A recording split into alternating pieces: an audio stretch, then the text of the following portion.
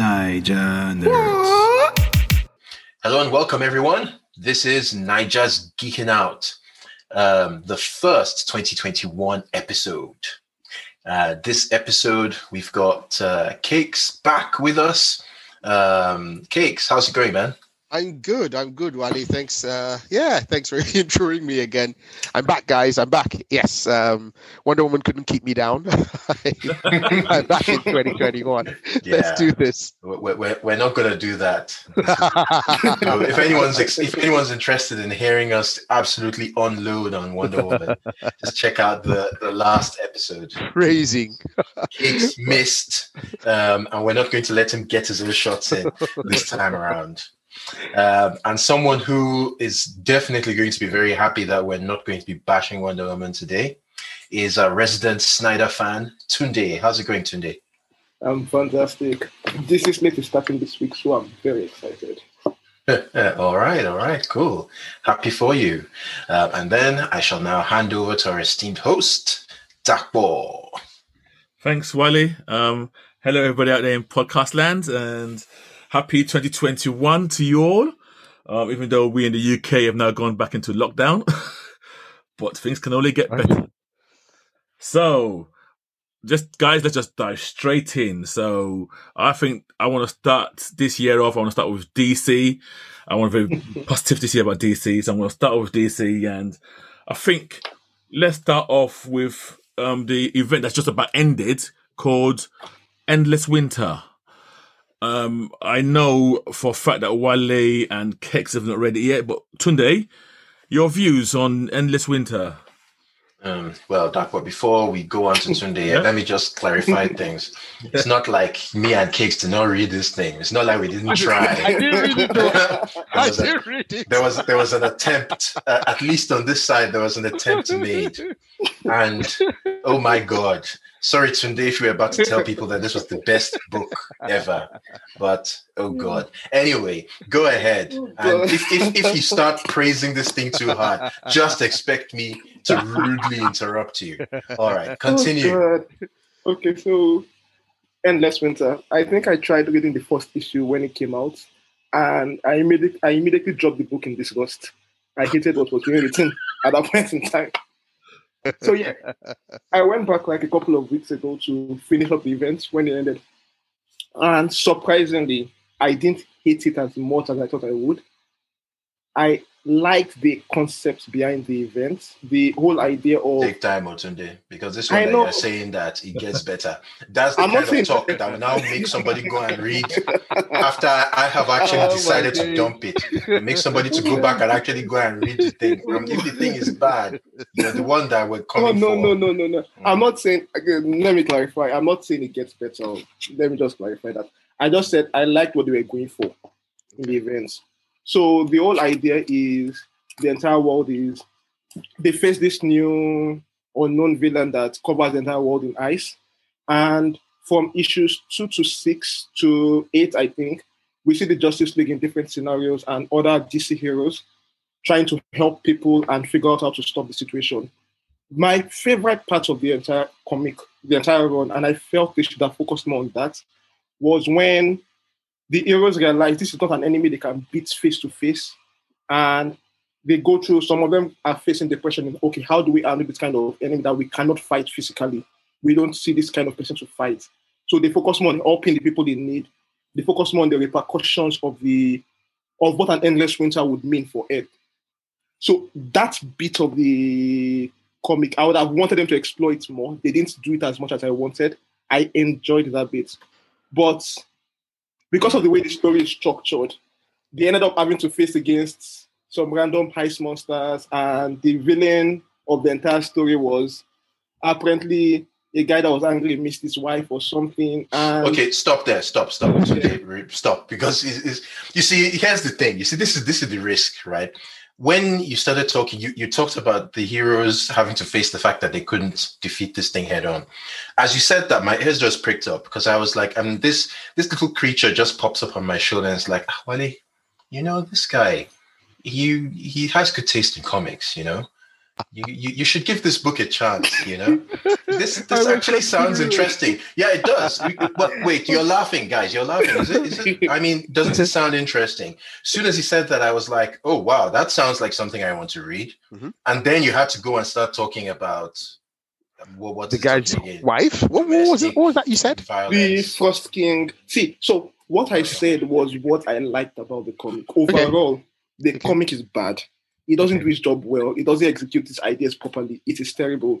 But I will just point out this is the bits of the entire comic I enjoyed. Because I was ready to rip you. I was sat I here. need to clarify. The book is actually not that good. It's not something you recommend to people to read. It's just this is the little bit from it. I felt they should have explored more and made it the theme of the comic rather than what they ended up Do you doing. think you can mention what issues that interesting bit you're talking about actually takes place in? Because it's possible to just kind of read those issues alone. No, I think that generally occurs. What to the wrong? What you describe appears over those older middle books. Yes. I mean, Yes. I see. So the way I see this book is, and my thoughts about this is, this comic is pure filler to get to the end of the year. I think it was they wanted to get to the end of the year before they started a new host, and listen, let's find a story to fill the gap. The first book and the last book really are all what you need. Everything in between is just basically one long battle against ice monsters. It doesn't move the plot forward much at all. Basically, in the past times, is it Hera?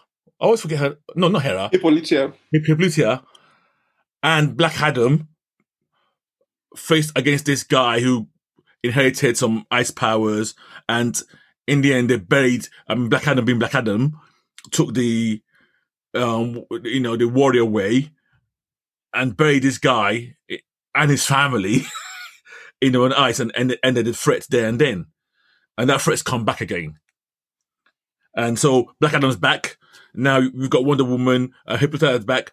But the problem is, the first book is, here's this threat. It's ice creatures. The next 6 books, they still fight those ice creatures. And you get little snippets about, they show the past when they fought similar ice creatures.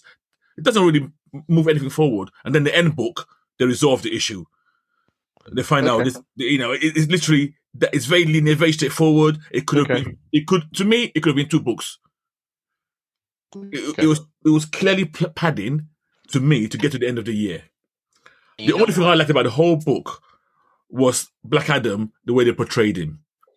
You know what? I think something that supports your idea that it might have just been filler is that I actually managed to read the first 3 books. I did give it a fair shake. I did try my best. And I noticed that the writing felt phoned in. It wasn't natural. The dialogue wasn't natural. We were having characters narrating the story for us, which is a sign that there's not really much thought being given to sort of the conversations that are happening, the situations that are being shown. We're just basically having plots just sort of narrated to us. Yeah. And that felt a little bit lame. Something else I didn't appreciate was the use of Thor fonts. I'm not sure DC has been doing this a lot, but whenever we had sort of Norse characters or Vikings or whatever, they were speaking using this font that Marvel uses for Thor comics, which I thought was weird. I can't. I see. I really want to take them for that. I think it's what. Oh God, what's this phrase somebody told me once? It's the closest to runes. That font. Yeah, I know, but it kind of feels like a Thor thing. So reading it makes you feel what's going on here. Anyway, so that was just a little. That's really not a big problem.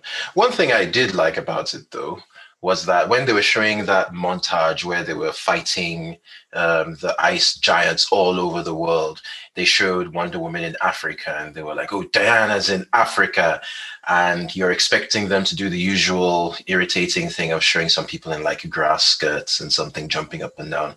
But instead, there were a bunch of schoolgirls that were kind of dressed in what looked like Queen's College uniforms. or ISL uniforms. And I'm like, okay, this is nice. This shows we've come.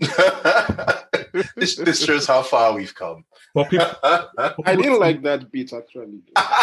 You did or you didn't? I didn't. Like, why Africa? She was in Kenya. Why not write Kenya? There's this particular state of other places. This person is in Beijing. This person is in New York. But Africa, she's in Africa. Africa. Yeah. Well, we know she wasn't just in Africa. We know she was not only in Africa but in Nigeria, and not only Nigeria but in Lagos, and not only in Lagos but in Akoka, defending pupils of international schooling. Right, yeah. For everybody out there in podcast land, Wale is saying that because the people in that comic, the uniform Look like they're wearing the school uniform. Yeah, them was of a particular school that he's aware of. But anyway, that particular montage was ruined by the image of Batman defending Gotham City alone from frost giants with a weird bat device. Yeah. I mean, if you're going to give us bullshit, I mean, go the entire distance. We all know Superman's not going to be able to handle these things. Sorry, Batman's not going to be able to handle these things. So if you want to give him a gadget that makes him able to handle it, why then doesn't he just go give the gadgets to everyone else and have them take out these monsters in one hit each? To be honest, to me, it's just filler. I would not recommend it to anybody at all. And at the end of the book, and today, please, if I'm wrong, at the end of the book, nothing changes. There's no change to the status quo. It's literally so, you could forget that even ever happened. To be honest, that was kind of the correct point me. of How often do DC events change anything? Big depending events on do. what you Big events do. So if you talk about your crises, I guess they always leave certain things behind. Well, the crisis is always like, okay, this is when we reboot the universe. Yeah. But is there like anything else that like changes things? But then what events do DC do beyond crisis? I mean, metal events change. I'm honestly, yeah. So that's going to believe that's going to have impacts. But isn't the first metal event the one that gave us the Batman Who Laughs? Yes, exactly, and that is still felt till today. And he's still sticking around. Okay. Yeah, he's still they're forcing him down our throats.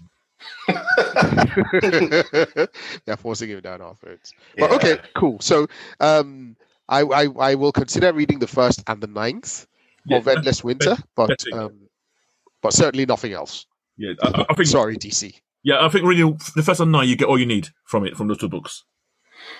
Yeah, I'll take a look at them. I think Tunde has piqued my interest talking about the way the heroes were reacting. So at least just to see that happen, even though I know it won't amount to anything, might be a reason to pick up some of those books and read them.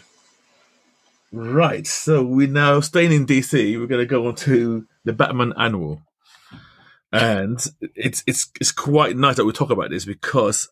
This is Batman Annual number 5, by the way, because it actually showcases the origin of a character we've talked about already, the Clown Hunter. Yeah. And I know some people have issues with Clown Hunter, so I'm very interested in seeing how you felt after reading this issue. And I want you guys to tell me, does this make what we read before better for you or worse? Better. Okay, go Ayo. Makes it better for me. So we get a sneak. Basically, that whole annual is about Bao, or Clown Hunter, the character that we know as Clown Hunter that was created by James Tynion IV. That is the vigilante teenager who's going around killing Joker henchmen. So he's going around killing Joker clowns in the Narrows and in Gotham. So the last time we spoke about this character, I think it was in Batman 105, where he had the opportunity to actually kill who you could potentially call the biggest Joker henchman or hench lady or hench person, who is of course Harley Quinn, but he didn't kill Harley Quinn, and we've talked about this in I think 2 podcasts ago. So we get a little sneak into his not so secret origin, how he became who he is, a little bit about his parents as well, and I found it quite humanized him. It's a very, very simple story. It's just him at the start of the comic. He goes to Leslie Thompkins' Dr. Tompkins' free clinic to get his hand stitched up. And she says, she's been expecting him. Batman told me that you were coming, and he told me this a while back. Why are you just coming now? And he goes, I've been busy, whatever. So he sits down and she stitches him up, and then she's having a conversation with him. And I actually, Dr. Tompkins is one of my favorite characters in the Bat world, in the Bat family. I like her a lot because she's not afraid to call Batman out on his bullshit, but she's not like the same standard overpowered person who she's just a force for good, and she's she'll patch him up and she'll tell him, look, one of these days this is going to kill you, and that's the truth. So I've always just had a thing for her. So in this particular issue, she takes care of Clown Hunter. She stitches him up, and then he starts to tell her about his origin, how he came to be who he is and do what he's doing. I don't know. Do I need to go into that? Should I say it? I think you guys might want to read it, but because it's... Well, I think there's okay, because I was going to spoil. There's one part I'm going to spoil differently, so you might want to say it anyway. Okay. Anyway, Joker comes into, so he, I think he has his parents own a Vietnamese restaurant or something. So one day Harley Quinn comes into the restaurant with her hyenas after they've done a heist at the Diamond District, and then she of course comes in with this was when she was still with Mr. J, the Joker. So they come in together, they eat. And Bao's parents, that's Clown Hunter's parents, before he becomes Clown Hunter, they're like, don't worry, let's just serve them, and hopefully they'll leave. They won't hurt anyone. You'll be fine. You just stay in the background and we'll go serve them, man, when it's time to go. And when it was time to go, Joker finished his food, Harley Quinn finished hers, she stepped out, and then Joker says, oh, I forgot to pay you guys. And they're like, oh no, thank you, thank you very much, it's fine, you can leave. But of course he sprays them with his Joker toxin, and then they die laughing, effectively. And Joker makes a crack about something about you're better off on your own, kid, something like that. Just drops $100. Oh, sorry, that one. It just drops $100. So it was something really very callous of the Joker, which is standard fare for the Joker. But it just gives now it made me understand a little bit more how incredibly painful it must be for someone. This person comes in and just changes your whole life, and just by killing your parents and in your home. It's your restaurant and your home, so you can't even live there anymore. It's and so he talks about how he got his Batarang, which Batman gave to him, and it was I thought it was quite good. It made me feel a little more empathetic towards the character. And what do you guys think? It was one that had very little Batman, but I found myself enjoying it. Right, so that's an evil laugh. I don't know. It's funny because I think the book is well written. Let's be very clear. I enjoyed the book itself, but I think it made 105 worse for me. And I'll tell you the one reason why I think it made 105 worse for me. This book was very well written. This is more the Tinian's fault, I know. Letty Tompkins is a great character, and the talk she gives. How do you pronounce that name? Fo? Do you pronounce it H or PHO? Is it not? It's Bao. Oh, Bao. Sorry. Bao. Oh, no. Pho's the food to eat. Pho's the food, yeah. Pho's the food. Great story. My issue is, reading this comic, it's now very clear that the reason her parents are dead is more down to one person only, Harley Quinn. So it makes it now even more unbelievable for me that in 105, he lets her walk. Because, before I thought, oh, okay, Joker killed her parents. I didn't realize, in this issue, you realize that the reason Joker was there and the reason why Joker killed her parents was because Harley Quinn brought her to that very restaurant on purpose because she said that she eats there, she likes the food, and she brought it there knowing who the Joker was. Yep. So to me, while the book itself was a good read, it made 105 more implausible for me. I mean, that was my main beef in terms of looking back on the 105. Yeah. Dapo, I think I would disagree with you a bit there. Mm-hmm.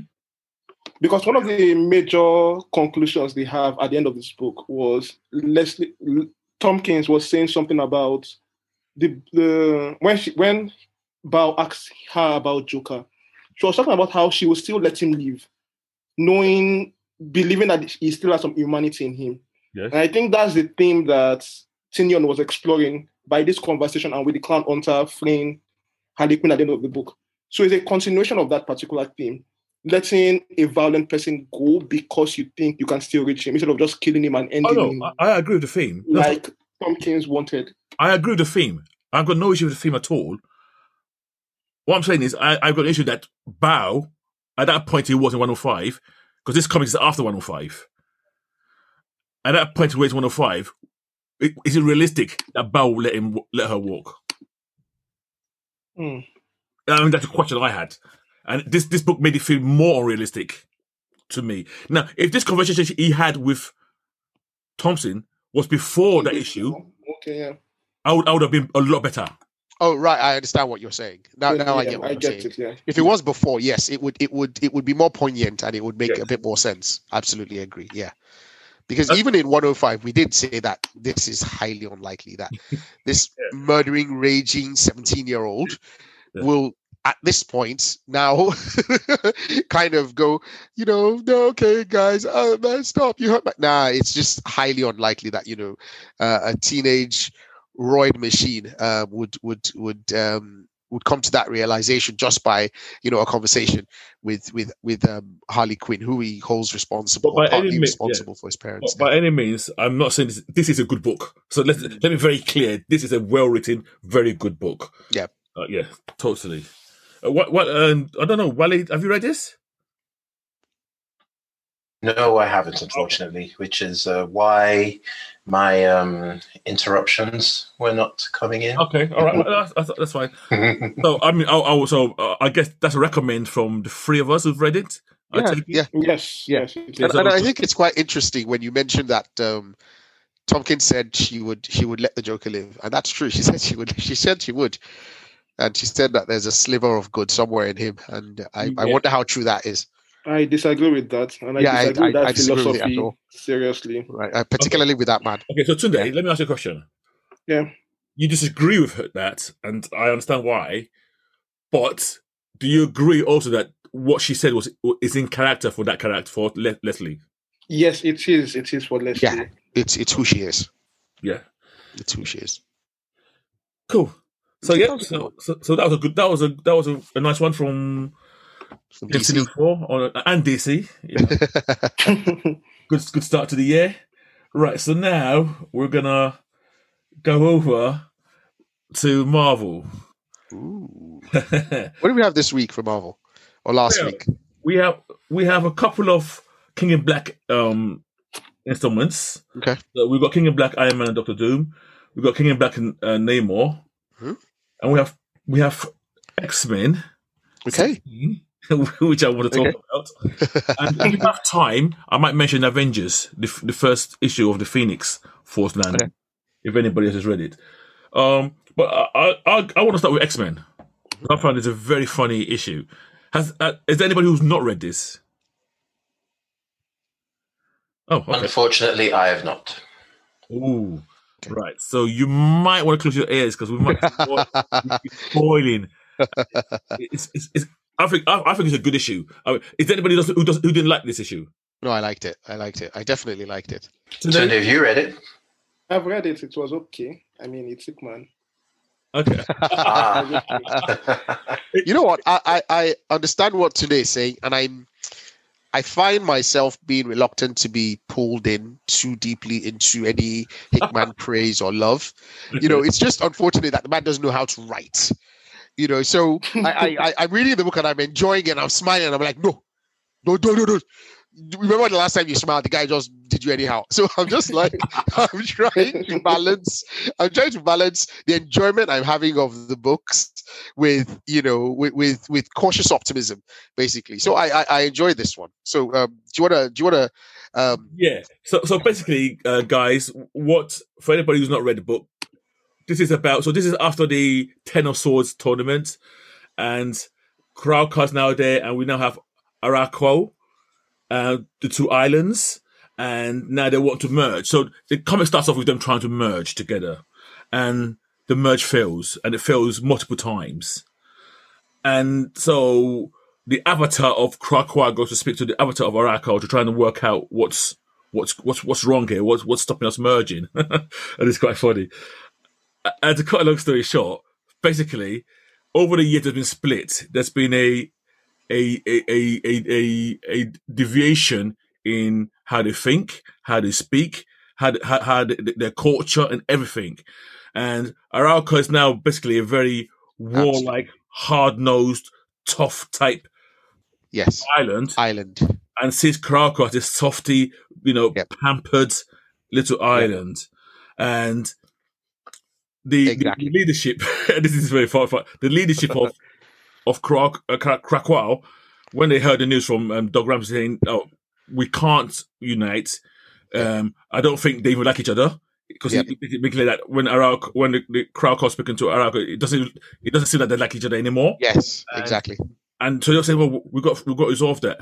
And then one fact was made clear to them, because obviously Magneto's all about war. He goes, "So how many mutants do they have over there?" And then somebody said that, Doug said, we did a count. They've got like 20 times more than we do. Which, it looks on their face. What? So to them now, basically they've got this island that seems to be almost hostile to them, sat right on their border. Yeah. And so they decided to go and talk to the leadership of Arauco. Yeah. Yeah, and that was another funny. Yes. The leadership of Arauco is represented by Iska. The mutant called Iska the Unbeaten. And Iska. So they approach Iska with a gift, one of the flowers of Krakoa, and they say, "Hello, Iska, that we're approaching peace. We want to open dialogue between our government and your government." And essentially, Iska ends up telling them that, "Look, don't come back here with your flowers and your softness and your don't come back with your flowers and your softness and we do not respond. This is not how we respond to things. This is maybe," and she goes, "maybe in a few centuries of soft living, we might come to see things your way. But as things are now, don't come back like this." So it almost feels like, and this is the interesting thing, particularly about that 20 times more than we are. When I read that, I thought, shit, mutants are still the endangered species. Because why do you'd have thought, sorry? Why do you say endangered? No, because I think so the mutants of Arauco almost do not see themselves as the same as the mutants of Krakoa. Yeah. Right? So if we're talking about sheer numbers, we have the human race, which there are loads of. Yeah. The mutants in quote of Arauco are more than the mutants of Krakoa. Yeah. I would hold on there a bit. Yeah. There are still millions of mutants that have not been brought back to life. Okay. Still has millions of mutants. The ones that died in the 198. The decimation. Decimation. So there are still millions of mutants that have not been brought back to life. So that's a situation that can change. Okay. Yeah, but then today, does that mean they would have to? And I don't know how many they can resurrect. What the timelines? How quickly? Yeah. I think I don't know if do they do one a day? Do they do 20 a day? So. Yeah, but I see your point. They've got this resource that they could, I guess, spin up. But that's the thing, you keep spinning up these. If you keep spinning up these people, and you're just trying to make up the numbers, remember you're bringing back people with no sense of purpose, and that's one thing that the mutants have already been complaining about, particularly the younger ones. They're like, "Look, you're bringing us back, but we don't have anything that we're doing." So we're getting into fights. We're getting into scrapes. We are, No, that's good, because you made me something that happened in this book. We don't have anything that we're. So it's a whole. I really enjoy this comic book, and I love the fact that Arauco and Krakoa don't even like each other anymore, and it makes a great deal of sense. It's two best friends who have not spoken to each other in millennia, and one then happens to grow up in Sarajevo or somewhere, and then he comes back. They're not going to see things eye to eye anymore, and I loved that. And this is where Hickman is. I'm like, oh god, this guy's pulling me in. Sunday, I'm getting invested. Yeah. So go on. I do. Yeah. About this particular book, one of the things I noticed, that struck me was that humans are justified with being afraid of Krakoa as a country. Yep. Because these are people that within how many years, just less than a year of being a country, you are going to go and bring back people who have been around for over a millennia fighting the war, and you are bringing them down to earth. Like, I agree. Yes. I agree. People that already feel that human beings are cattle or that they're not even worth talking about. And it's like, did you hear that comment they made about humans? Like, wow, they were surprised. They were surprised the mutants were not going. Like, I was. Oh man, it's gonna kick off. No, you're right, today. That's a very good point. I didn't even think about that. This will just make the humans even more, justified in their behavior towards the mutant land. What did anybody think about the way they're going to choose the X-Men going forward? An election. Yeah. I'm surprised that they will do an election to become an X-Men, but to join the Night Council, that's by decree. Yeah. Right. Yeah. So you liked it or you didn't like it? I think I don't understand why they are going that direction. It's confusing to me that. Can I give a reason? Okay. Yes, please. And it's not a in comic reason. It's an out of comic reason. Hickman is a massive Legion of Superheroes fan. Okay. That last page and the way they're going to pick the X-Men is directly how the Legion of Superheroes do it. To me, okay. I read that and I thought, this is Legion of Superheroes. And then I remembered that's his favorite DC book. As a team. He wants to bring in X-Men who we wouldn't normally who would normally be in the team. And it's interesting because why? Okay, so I say it's interesting. It might not be, but I'm thinking that. So what are we going to see? We're going to see the masses people see who the popular mutants. Is that what's going to happen? Yeah. I mean, we'd get Dakin is already in X Factor, isn't he? So we'll probably see some of the Wolverine's son. Is it not Dakin? Okay. So this is my point. Yeah. If it's an election, nobody on earth is going to vote for him. This is what I'm saying. I'm expecting to see people, the mutants people like. The ones people like. But what I don't understand is what is going to be the role of the X-Men going forward? I mean, if they are going to be electing these people, what are they going to be doing? Are they still going to be going on missions or stuff like that? Yeah, PR. Yes. I think you're right. It's pure PR. Oh, okay, then. No. I think they will be going on missions. I think there will be a paramilitary arm. They will still be going on missions and stuff like that. But remember, they've still got X-Force. The X-Force are like CIA, so nobody's even supposed to know about X-Force. Exactly. But if they are still going to be going on missions and stuff like that, election makes no sense. Because you are electing people that might not gel well on the team. Agreed. Absolutely, so, that is true. That's why I'm saying I'm a bit confused with why Hickman is taking this particular direction, and I hope it makes sense. And so this team, and I don't think they're a military team. Remember, she said they want people acting on their behalf. It's fighting on their behalf. It's not a military. And then Cyclops says separately that when it comes to defending the nation, I will come on to the council and we'll deal with that. But to me, this is just like the face. True. The public face of Krakoa. Not this paramilitary force anymore. You're right. Elected by the masses. Okay. I think I see your point. Okay, very true. So I'm just trying to think who would be the ones that would be on there. And I have no idea how. But I think if I'm looking at it from the outside, like a reader, if I'm going to make a guess, I would expect the populace to vote people like Dazzler. Because she's If you notice, there are already party affiliations there. So we already have Bar Sinister as a party. We have Academos. We have Hellfire. These are various parties that are eligible to nominate people, I guess. Oh gosh. Oh yeah. So that's going to be a thing going forward. Yeah. So I can't wait to see. I can't wait to see how this shapes up. Yeah. Because I want to know, are they going to use the pretty mutants? I don't see. I hope they don't. I hope they don't end up electing pretty. Like people don't end up picking the pretty mutants. It would be very badly done by Hickman if he does. If he does, yeah. So that's why I wouldn't.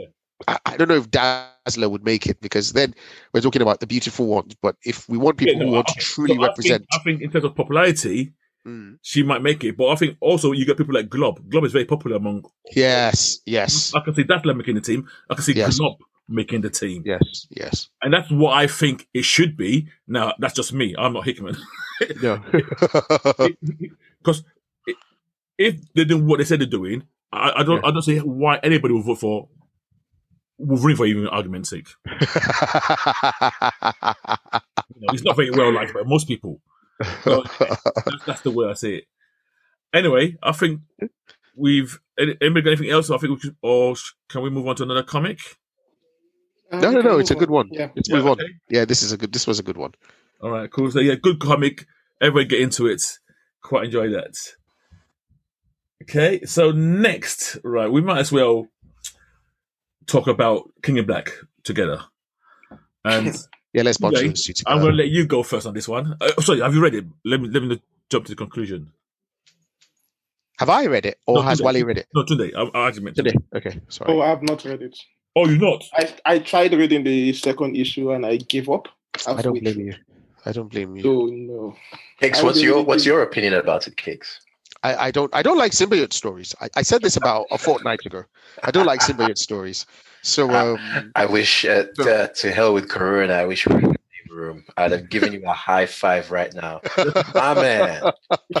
so I don't like this one. So we had two King in Black stories this week. We had a Namor one, and we had one with Iron Man and Doctor Doom. So the Iron Man and the Iron Man and Doctor Doom one are a bit weird, because so apparently Iron Man has merged Extremis with symbiote technology, or with Eddie Brock's symbiote, and now he has a slime symbiote armor. Yep. Guys. Yep. Yeah, Guys, I can't wait for this story to end. I'm just talking about it now. I now remember what it looks like, and it looks really horrible. I cannot wait for this story to end. But yeah, so Iron Man and Doctor Doom, King in Black. This is very interesting. They meet Santa Claus. Oh, What? Yes. Yes. I know. Wait, what? As in, they meet Santa. Santa gets. I know today. Honestly, I'm saying it now and I'm embarrassed. Santa gets taken over by a symbiote, and he's flying around with his reindeer, and they're spitting out the black glob from the symbiotes, and it's up to Tony Stark and the other guy, Victor Von Doom, to stop him. Long story short, they do stop him, but guys, don't bother reading this. It's not a very good comic. God. It's not a very good comic. So because it's a Sorry. Christmas comic, you are having Correct. them fight Santa, yes. And at the end of the book, they're like, was that Santa? But yeah, he knew our names. It's odd. I'm not going to add much to what Aya said. I totally agree. It's very I find it very strange, especially the Doom and Iron Man one. And Yeah. they were saying, "Oh, is Santa Claus a mutant?" And it's just a strange book. And I wouldn't recommend it. I don't think it moves anything forward in the story anyway. Not so far. Yeah, so far. So Not. yeah, I want to move on swiftly from that. Yeah. Unless you guys have got any questions on it, I'm not going to dwell on that too long. No questions, Apple. Let's move on. No, Okay. please. And I think I want to talk about Avengers. Has anybody read that? Did anybody read Avengers? I want to catch up on those. I want to read them all. I want to catch up on those. Right. If you're not ready, I'm not even going to talk about this. Tunde, did you read it? Yeah, I tried reading it, but I didn't understand a lot of what was going through Okay, cool. because I had not been catching up on the previous comics. Right. I think we should save this to next week. Okay, then. Read it because we're in next week, but I think it's very interesting. And Is it a recommend? it's a recommend. But I'm not sure if it's a good book. I'm not sure if it's a bad book. I'm really conflicted on it. And the reason why it's okay. I'll tell you the reason why I'm conflicted and why guys will read it and come back to me. It's one of those books that follows a comic trope where somebody fights somebody else, but it's almost like a tournament style, and they were both empowered with the Phoenix Force. Oh, I see. So yeah, I didn't understand why that was going on. When did this whole saga start? Oh, it's been building. It's been building. Well, not for long. Don't let me say long. It's been building for like last 3 issues or so. Okay. Avengers. But what I wanted to talk about is the 2 contestants in this battle and how it was resolved. It's Doctor Doom versus Captain America in this one, and I just but since That's big. This is weird, Dakbo, but I mean, with this that you're talking about and X of Swords, yes, isn't it kind of weird that Marvel's doing all this sort of tournament combat stuff with both X-Men and the Avengers? Do you think they've got some plans? Do you think they're planning to release a video game or something at some point? I mean, why all the tournaments? Shang-Chi's going to have some tournament stuff as well. I honestly don't know. Might be a return to Secret Wars, maybe Battleground, something like that. Maybe they are building up a bigger tournament or something. One thing I noticed, and this just might be being paranoid, some of the costume designs for when the heroes have the Phoenix Force in them are quite striking. Now, is that new toys? There you go. I don't know. But Phoenix Captain America was very striking in the look. Because, I mean, with X of Swords, they went through so much trouble to get this cast of characters and to get this cast of legendary swords, and then they even came up with an entire handbook where you could see all the characters, so they were like Mortal Kombat characters, and they all had their sword and everything, and they had their history and their bio and all that. And of course, we all know how that ended. It just sort of got wrapped up really quickly, as though they were like, okay, we've put that out into the world. We've got this tournament. It's out there. Wrap up the story. Let's get back to normal storytelling. And I'm really interested in what you're talking about with Avengers now. Definitely give it a read and see what's going on here. Because I've heard the beginnings of the story. Phoenix Force comes back, possesses a whole bunch of people, not just mutants. Okay, that sounds cool. But then having them fight in an arena setting kind of makes me like raise an eyebrow. Like, why?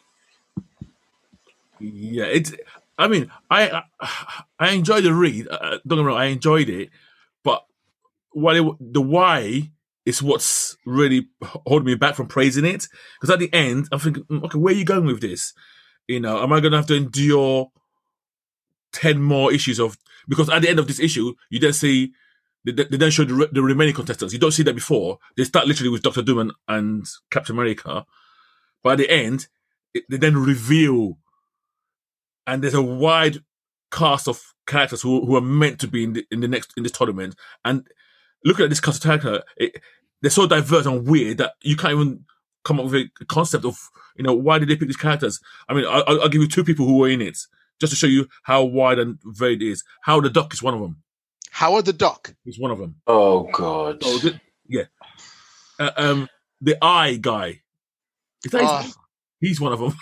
Yeah. The guy that took is that Shuma Gorath? No, the guy that took. I think he's called the Eye. I think he's called the Eye. Yeah. Watu's Eye. Yeah. And then you got somebody mentioned Shang-Chi. Shang-Chi is one of them. Oh, Shang-Chi's got it. No, he's one of the contestants. Okay. Echo's one of them. Swamp Thing. Did I just say something? Swamp Thing. Man Thing. Sorry. Okay. Luke Cage, Valkyria, Shanna, Hyperion. It's really interesting. Eclectic cast. I can't even So it's interesting. But one thing I didn't like about the book was Dr. Doom basically begging for the power. I mean, he's supposed to be above this kind of thing. But the way he was talking was as if he was begging that, please give me your power and all that. Come on. You are bigger than that. You had the Beyonders powers already. That should be child's play to you. And to be honest, even in the end, what he did in the end, I was happy with. But you're right, Tunde. At some point, Doom's done this 3 or 4 times already. Gained ultimate power. And giving it up almost every single time. Exactly. So I know it's comics, but really at some point they should take note of that and start saying things, try to give motivation. Why would he even take part in this again? Okay? Yeah, true. Yeah. But okay, He might be like an addict, yeah, I've got thinks he a can whole give it beef. up, but he actually can't. I've got a whole beef about how they're treating Doom currently in Marvel since after the end of the was it infamous Iron Man run.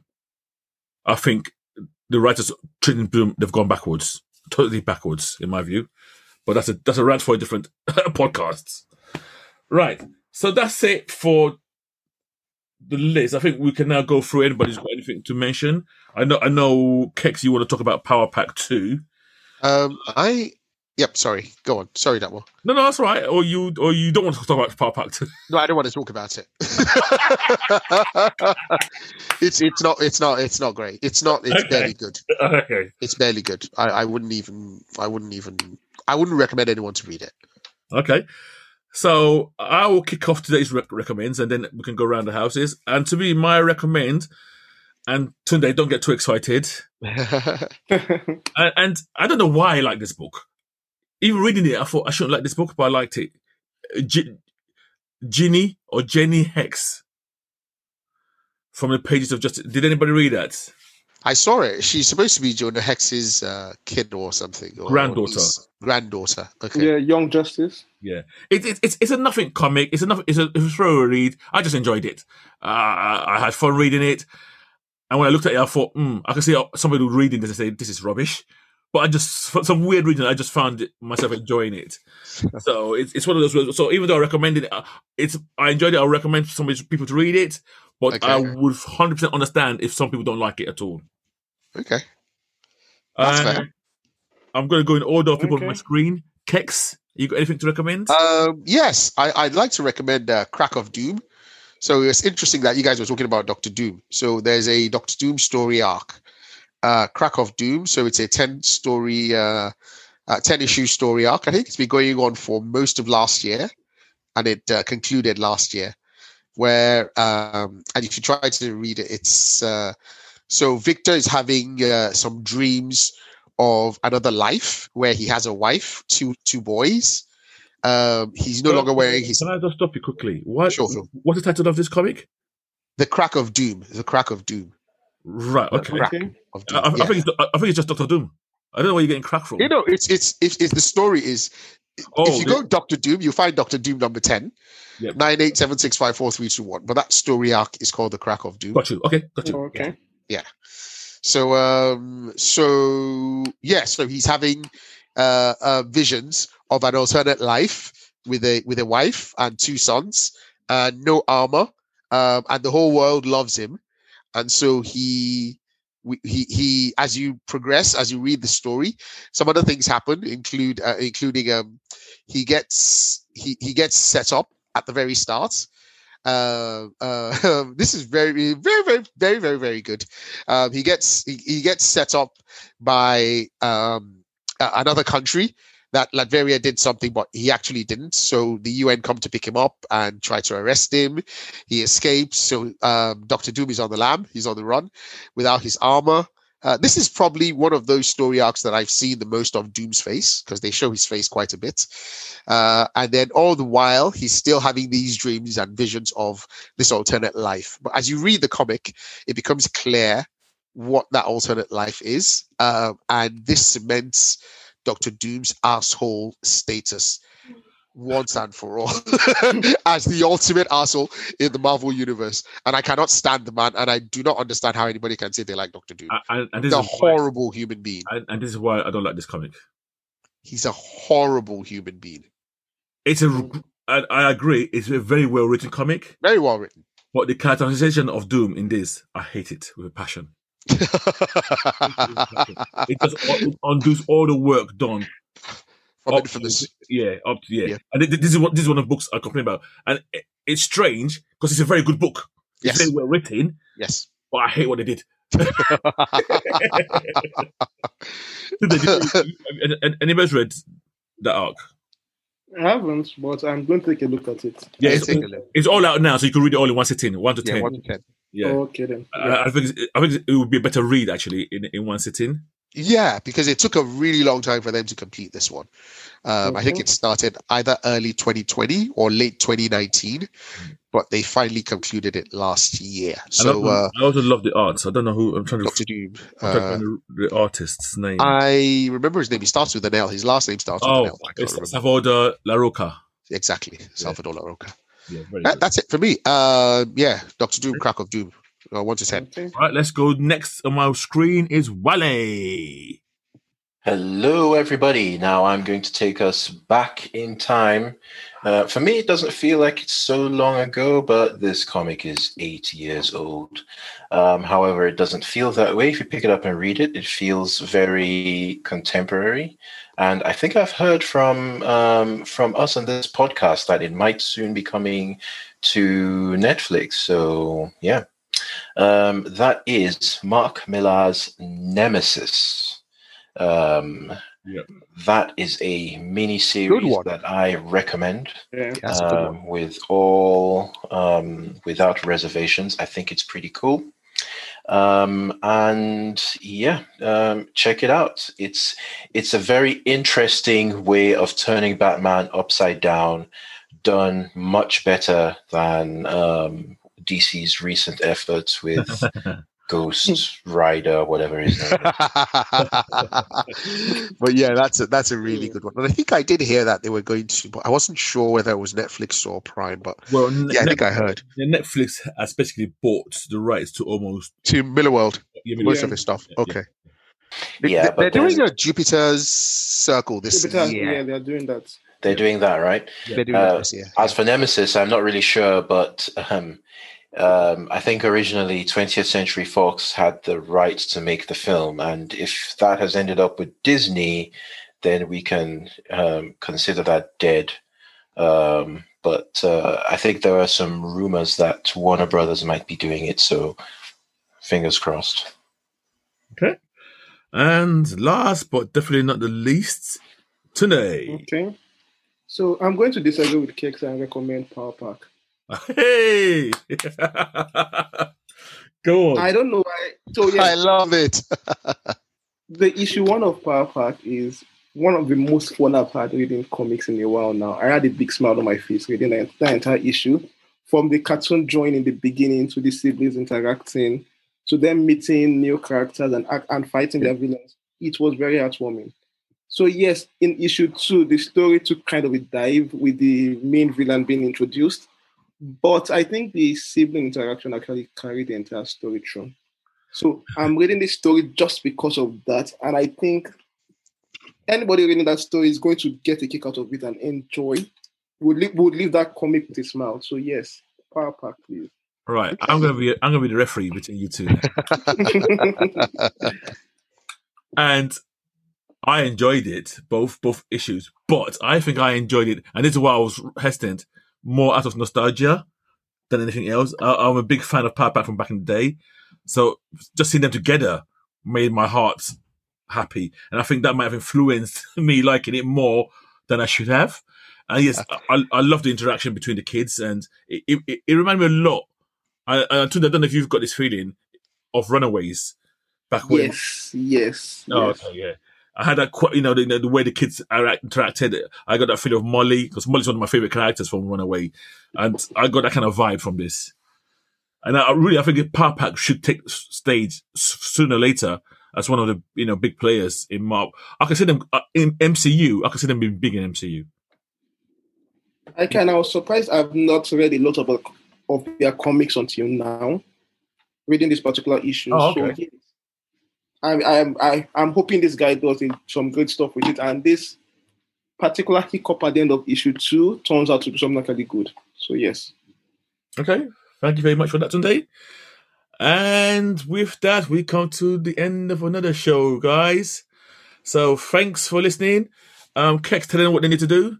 Guys, let me just tell you, first off, this week is going to be a really heavy week for drops. Future State is dropping this week. That's the new Batman, the new Superman, the new Man-Thing. There are several Marvel drops this week as well. So stay tuned to our other episodes and continue to rate, like, subscribe, and share with your friends. And we'll talk to you guys next week. Bye-bye. See you Bye, all. guys. See you next week. Take care, everyone. Niger nerds.